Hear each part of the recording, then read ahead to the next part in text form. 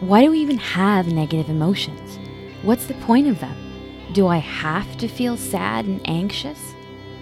Well, yes, and you'll want to, but only if you learn how to turn your bad emotions good.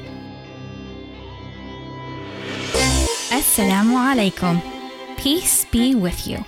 I'm Muna Hashi, and welcome to the Toward Ihsaan podcast, where I help empower you with guidance and clarity, enabling you to live a meaningful life, free from anxiety, frustration, and burnout.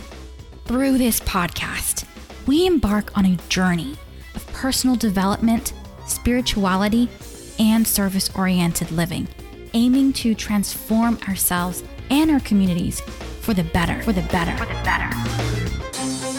Because this podcast is about you.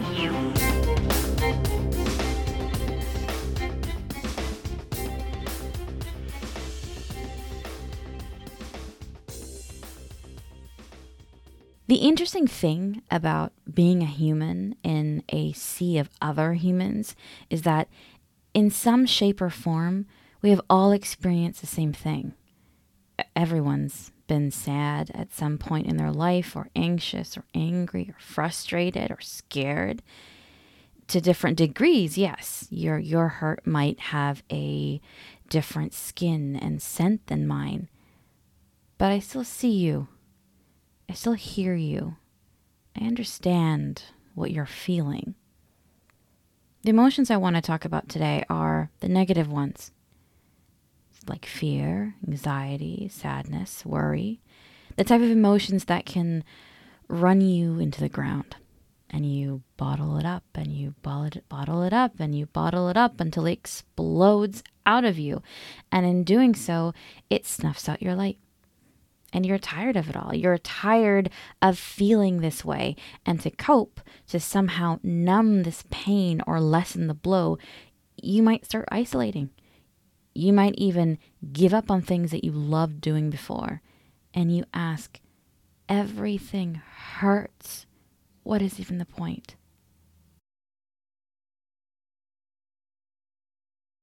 If you've asked that at some point in your life, know that I've asked that too. And someone happened to hear me. I was in an empty prayer room in the library on U of T campus one day, and I just turned 21, and I was going through it. I was so anxious, so frustrated, so overwhelmed, so sad. And I just whispered out in anguish to Allah subhanahu wa ta'ala. I was just like, why? Why? Everything hurts, and why? What is even the point? And I buried my face into my hands in that empty prayer room, or so I thought it was empty. And it's quite easy to miss an entrance into a room if your hands are busy covering your eyes. And it was a woman that had entered, and she announced her presence when she answered me. She was wearing a gray scarf with a leaf pattern and leather pants. And to this day, I cannot remember her name. But I remember what she said. It wasn't anything too special, nothing overly poetic or mind-blowing. It was just the truth. And the truth is unoriginal. She said, "The point is to reflect and respond appropriately." And I looked up and I was like, what? And she sits down and she goes, "What's up with you? You feeling sad or something?" And I did something unusual for me. I opened up to a stranger and I told her about my problems with anxiety and fear and sadness. And she listened and she nodded. And then she solved my problem. And she said, emotions are not against us, they're for us. Pain, for example. Pain is meant to signal something to you. If you fall through the ice in a lake, the pain of losing so much of that heat and the extreme tightening of your blood vessels, that signals your body to get out of that situation immediately. The point is to reflect on the signal. Where is the pain coming from? What is happening? Where is the danger? And then react and respond. get out, get out, get out. Fear works in the same way. It triggers your flight or fight response. It signals you that there is a danger here for you, whether you need to fight or run away to safety. In these two scenarios, pain is good. Fear is good. It's only our perception that makes them bad. And that lesson changed my life. I immediately started applying it to my life. And I failed. I tried again and failed. I tried once more and failed. I really started hating this advice. It probably wasn't for me. It probably was for those special high performing people that hear these beautiful one-liner advice sound bites, and they write those blogs and those video testimonials of how if they could do it, you could do it too. And I call those people the just do it people, the Nike sponsors people. It actually got to a point where I took the just do it slogan as a personal attack. Because just do it people don't get it. If I could just do it, if I could rationally think about my negative emotions and then use their signals to respond appropriately to my given situation, then I would. Why would I deliberately suffer if I could avoid it? If I could just do it? Because humans don't experience pain so simply. Here's the difference, okay? Let's use Pavlov's bell experiment to explain this. In Pavlov's experiment, every time a dog is made to hear the sound of a bell, it's served food. So dog's in the room, shake a little bell, ring a little bell, bring in the food. And this process continues. They keep on doing that. Ring the bell, bring the food, until that dog begins to start salivating the second it hears the bell, even if the food hasn't come yet. And it's done that because the dog became conditioned to the sound of the bell and associated it with food. So now instead of bell, food, salivate, it's second bell comes, salivate. So now let's replace that bell with pain. We know the experiment now. Let's replace the bell with pain. So if someone comes into the study room and now instead of a bell, it's a man that kicks the dog, causing it pain.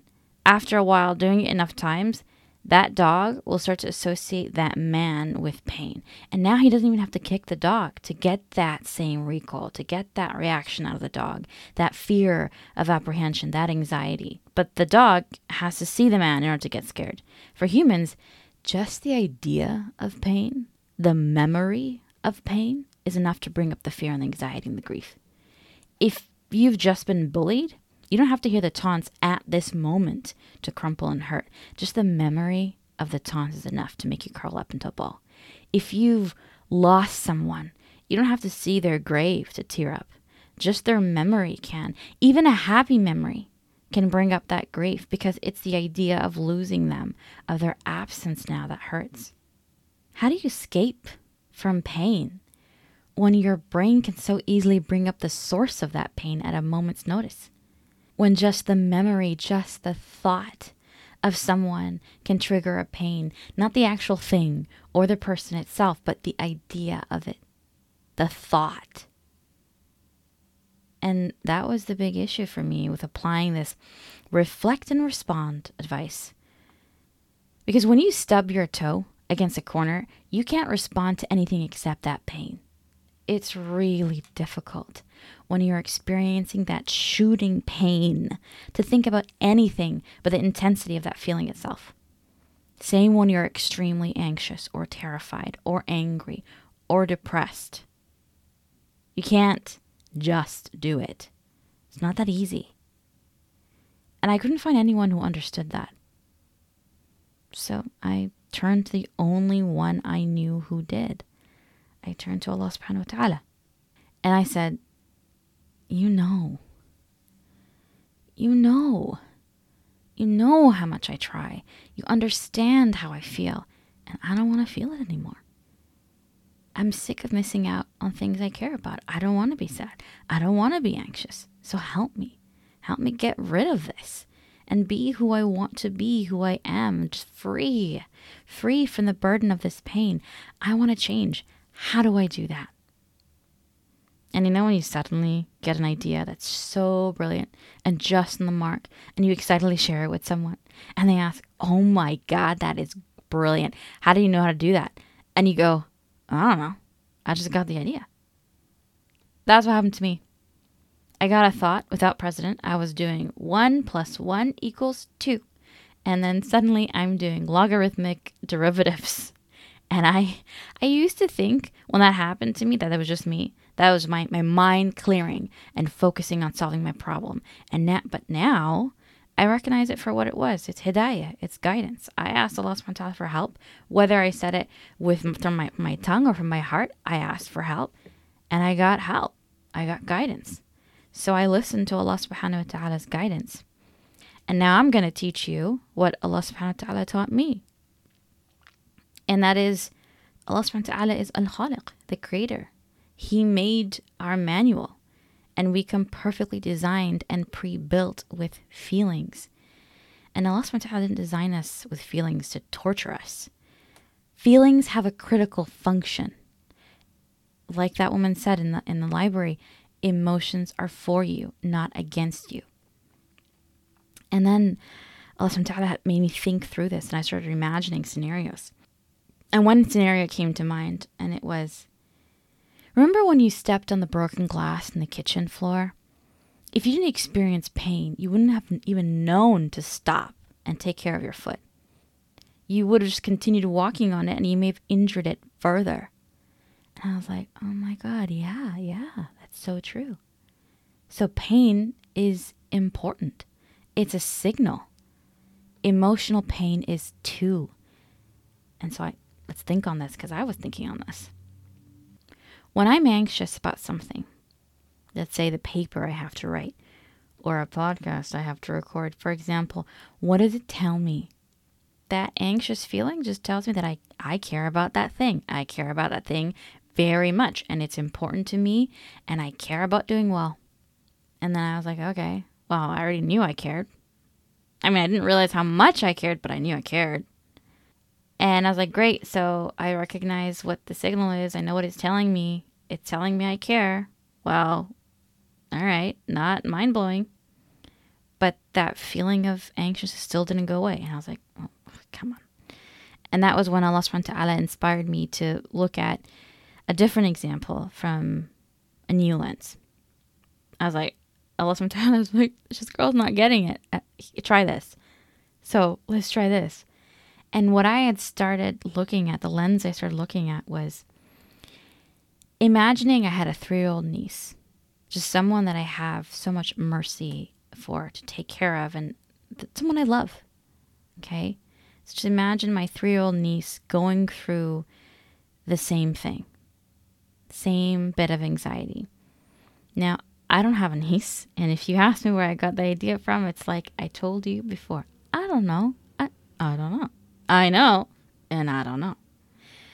But the idea was brilliant because just listen to what happened. I started to imagine my 3-year-old niece going through the same thing. And this little kid is drawing out this little project for her show and tell tomorrow. And so I'm doing my project in one scenario, and then she's doing hers. And we're both anxious and frustrated, and we both care so much. And in my scene where I'm in the anxiety chair, I am like a sergeant, a cruel sergeant. When it's me, I'm like, pathetic. Do better. You can't sleep until you finish this tonight. You're a failure. This is trash. You can't let the world see this. Just et cetera, with all that harsh criticism, the merciless scheduling, the threats. And it's like, no wonder I kept on spiraling into anxiety with a drill sergeant like myself in my head. My God. And then I look over at the other scene where it's my niece in the anxiety chair, and now I'm watching over her shoulder. And with my 3-year-old niece, though, I was patient, I was kind, I was compassionate, I was encouraging. It's okay, honey. I know it's frustrating, but you can do this. You'll get this. Don't worry. It just takes time. Keep on going. Take a breath. Keep on going. You're good. Go to sleep, honey. We'll work on this in the morning. Rest is important. Yes, you can cry. I know. I gave that kid all the grace and compassion and encouragement I should have been given myself. I let the kid be a kid. I let her be human. I let her feelings out. I gave them the space, and we still got the work done.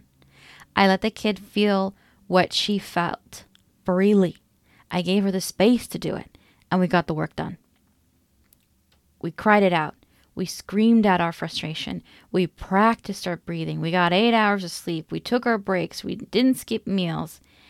Somehow, with my niece in this scenario, when we get to feel, when we got to feel the emotion as it was meant to be felt without judgment and without squashing it, then it wasn't, oh my God, anxiety's here. The red alarm bells are going off and you call the SWAT team. It was more like, oh, anxiety's here. What's your report? And it goes, we care. And you go, oh yeah? All right, better give myself some patience and grace then. And anxiety goes, thank you. That's all I asked. And that's what I learned from this inspired example. And the annoying thing is, I wasn't even special. My negative feelings didn't tell me any government secrets. It told me that I was like everybody else. I was human, a feeling machine that thinks. I have feelings, therefore I care about things. That's it. So unoriginal. But the truth is unoriginal. But also so annoying. But putting such a simple label on the feeling, it turned down the intensity for me. And that was the key. Remember how I said when you stub your toe, when you're in so much pain, you're in so much emotional pain, so anxious, so angry, so frustrated, so sad, you can't just do it? Well, that's true. You can't just do it when you're in intense pain or when you're extremely any other emotion or deeply depressed. No. The first step is to apply, the first step in applying that reflect and respond idea is to turn down the intensity of that emotion. That's the first step. And that was the step that I was missing.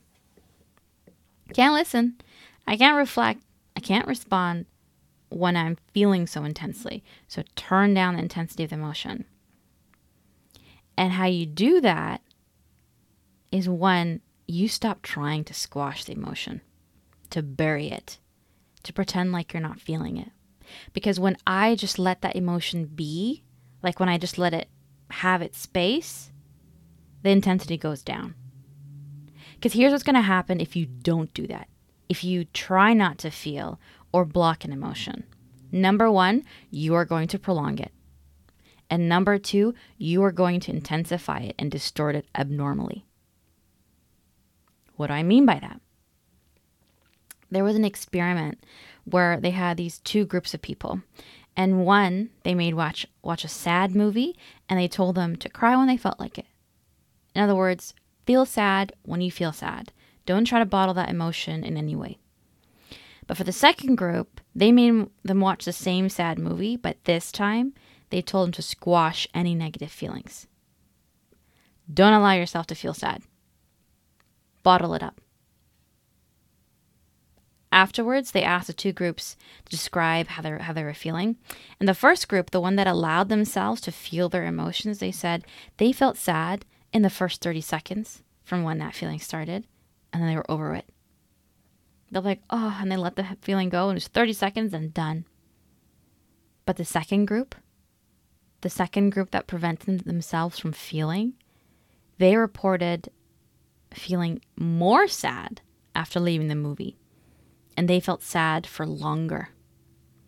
So preventing yourself from feeling a negative feeling actually makes the negative feelings worse and makes it last longer. You've distorted the feeling. You've warped it abnormally. You've intensified it and turned it into something where it's no longer the thing it was supposed to be. Sadness is a signal that tells you feel deeply about something. It signals where your values and your heart lies. And crying is a release for the intensity of that emotion. Letting you feel it is the release. of that emotion. And like whether you cry or not, letting yourself feel, it releases the intensity. You paid more attention to that movie in that moment because it made you sad. That's what that feeling did. You're watching this movie, and listen, in the case of a movie, it's a deliberate choice of the writers and the directors to make this an emotionally intense scene because it's important. Because emotions are important, okay? But the point is, it's supposed to have made you sad for 30 seconds, okay? That's it. And only because if you were letting your emotions be what they were supposed to be, if you were giving that emotion that space, it dissipates naturally. Give it its space. Let it give its report. Hello, I'm sadness. I'm here to tell you this. And you go, okay. And you decide what to do with that. Whether it's just, all right, I see. So I'm going through this emotion. This means that I need to give myself some grace. It means I shouldn't push myself too hard. It means I just need to do this. Or it means, hey, I probably need to go talk to someone. You need to figure out okay, this is what the emotion's telling you. And then how do you respond? Okay? But give it its space and it dissipates naturally. This is the correct management of feelings. This is a good negative emotion. Try to squash that negative feeling. You've warped it from what it was. It doesn't dissipate. It festers. Now this is mismanagement of feelings, and it is now a bad negative emotion. So that's what Allah subhanahu wa ta'ala taught me. 1, emotions are for you, not against you. There's a reason we feel, and all emotions, even negative emotions, are good. That was the second thing. Emotions, all emotions are actually good for you because they have a function. Even negative emotions are good. The trade-off of a negative feeling is actually worth it because they are important for our survival, and mental health is a part of that. And that's why emotions need the correct management to bring down their intensity so that you can listen to the signal that they are saying. It is with the mismanagement of emotions that they become bad.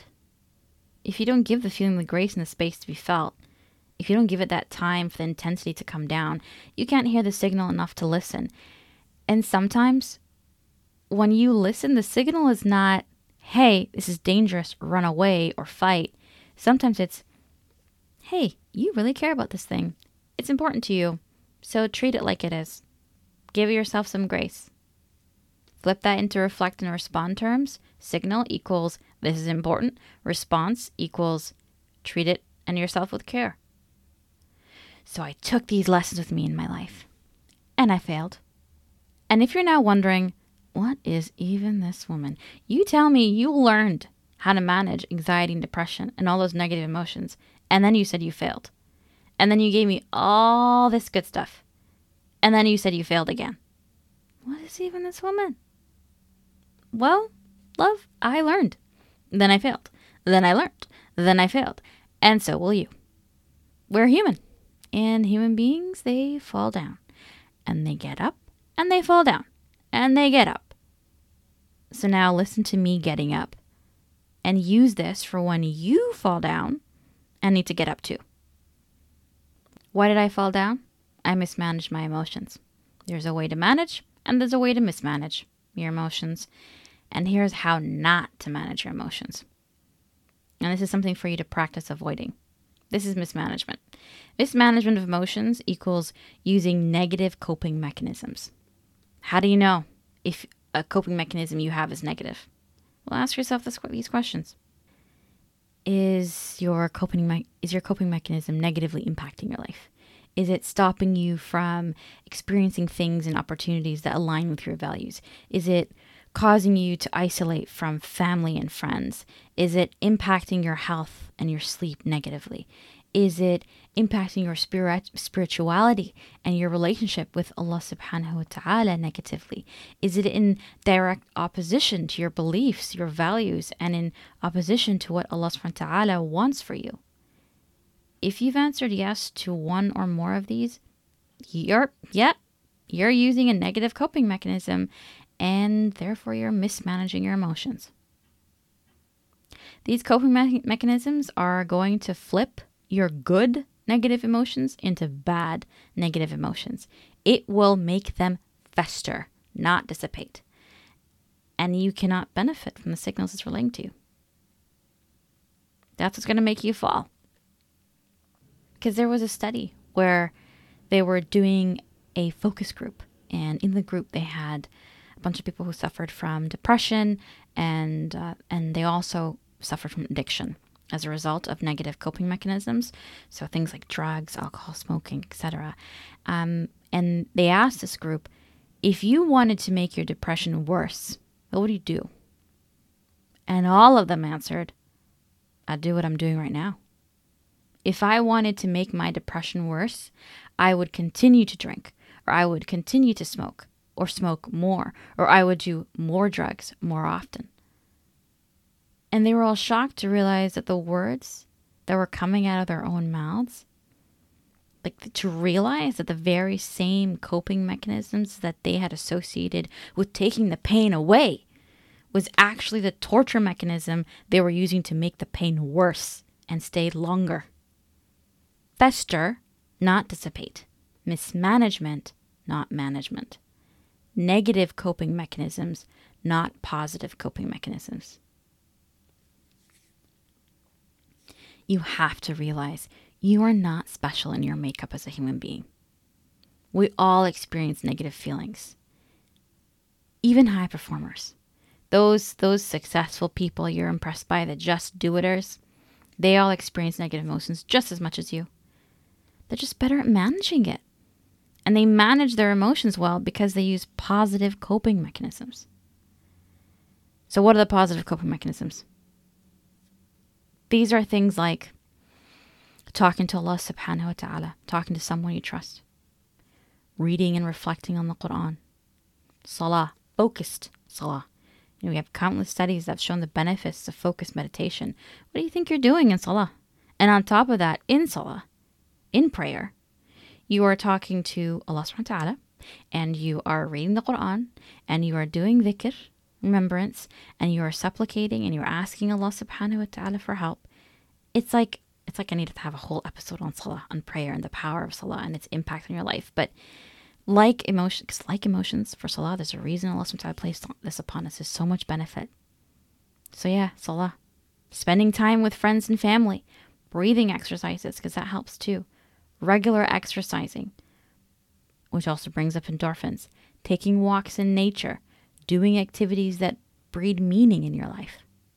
Some of these things you can do immediately. You're feeling the negative emotion, immediately start doing this stuff. And others are practices that you keep as regular staples in your calendar, in your life, to build resiliency against negative emotions. So there are things that you do time and time again. So when the storm hits, you're more resilient against those negative emotions. And listen, have you heard these things before? Probably. Hey, you should spend time with friends and family and make sure you don't isolate and exercise and take walks in nature and breathe and read Quran and talk to Allah subhanahu wa ta'ala and pray. And yeah, heard that before. But it's like I said at the beginning of this podcast, and I'll say it again. The truth is unoriginal. It's not meant to blow your mind. If the truth was so complicated, no one would be guided. You don't want the truth to be hard. You want the truth to be easy to understand. You want it to be unoriginal, uncomplicated. And Allah subhanahu wa ta'ala did not abandon you to be lost. You have your manual for your makeup as a human being. It's the Quran. You have a guide. It's Allah subhanahu wa ta'ala. You have the perfect example on how to be the best version of a human. And that is the Prophet sallallahu alaihi wasallam. Peace and blessings be upon him. And we have his sunnah and his hadith on the way he sallallahu alaihi wasallam lived his life. So yes, positive coping mechanisms. And I mentioned that some of these positive coping mechanisms build resilience against negative emotion. And this is one of the big benefits of positive coping mechanisms, because resilience is so important for when the storm of negative emotions comes. It's one thing to tell yourself when you're anxious about going on stage to deliver a speech, hey, it's okay, you can do this, you'll be fine. And if you don't believe that, if you don't trust enough in your ability to get through a difficult situation, you will crumble. And you will stop listening just like that. You can't manage anxiety like that. Because high performers, when they're anxious or afraid, they're still able to turn the dial on that intensity down because they trust themselves enough to get through that difficult situation. But what if you don't trust yourself? What if you're not a seasoned public speaker and it's your first time and you're very, very nervous and anxious? What do you bank on then? What's your resiliency? I say it's fine. Cultivate trust in the strongest handhold in Allah subhanahu wa ta'ala. Because if your confidence going on that stage comes from your competence, then you're not going to be competent everywhere and in 100% of situations. But Allah subhanahu wa ta'ala is. So you put in your effort. You put your best foot forward. You do everything that you can to prepare yourself for this speech. You do practice your script. You memorize. You test it with other people. And then you also practice reliance on Allah subhanahu wa ta'ala. It's as the Nabi sallallahu alayhi wasallam said, as he told us, what is the actual way that you put your trust in Allah subhanahu wa ta'ala? Is it, I have a camel in the desert and I'm scared that camel's going to get lost. And I say, okay, camel, I'm going to leave you and I trust in God that you're not going to get lost. No.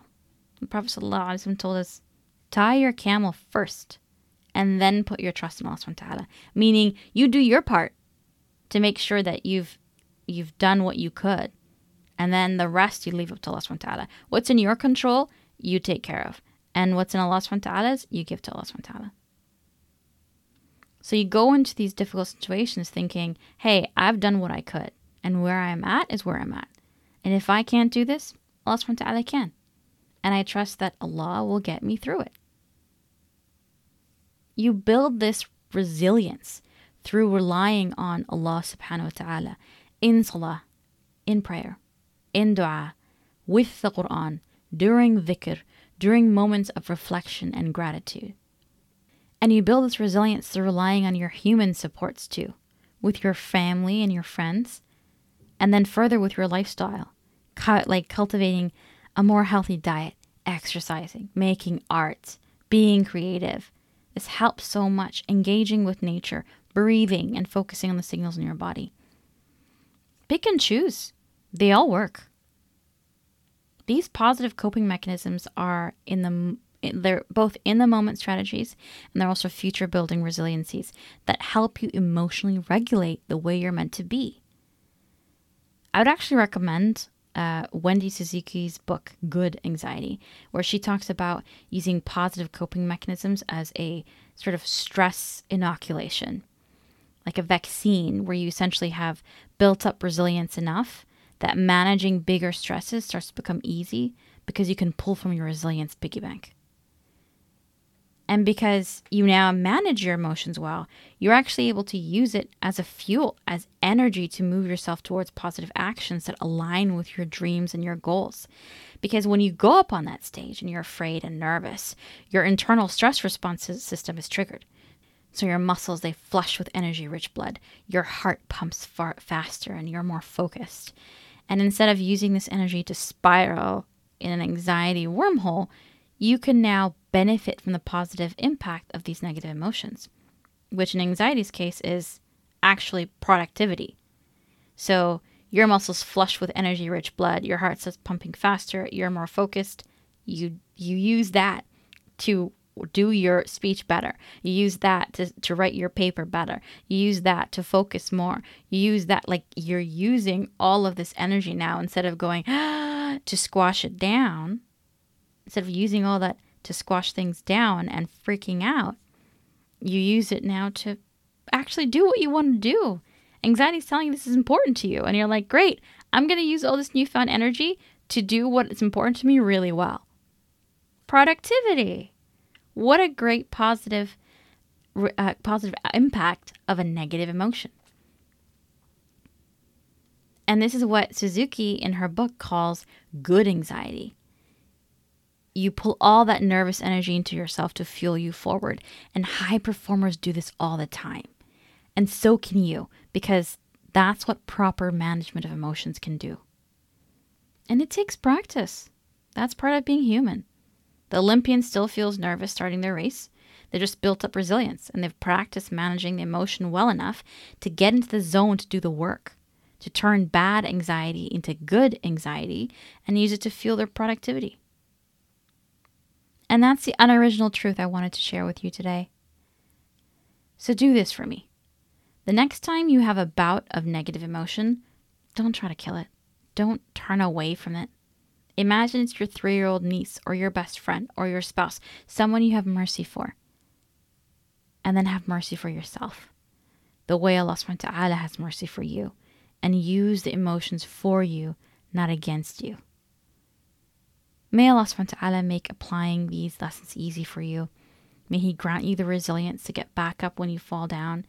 And may Allah subhanahu wa ta'ala help you taste the exhilaration of living in alignment to who you're meant to be and in being the best version of yourself. Ameen. If you found this episode valuable, please consider subscribing and following the Toward Ihsaan podcast on your favorite podcast platform and share with your friends and family. Thank you for listening. Till our next chat, inshallah. Assalamu alaikum wa rahmatullahi wa barakatuh.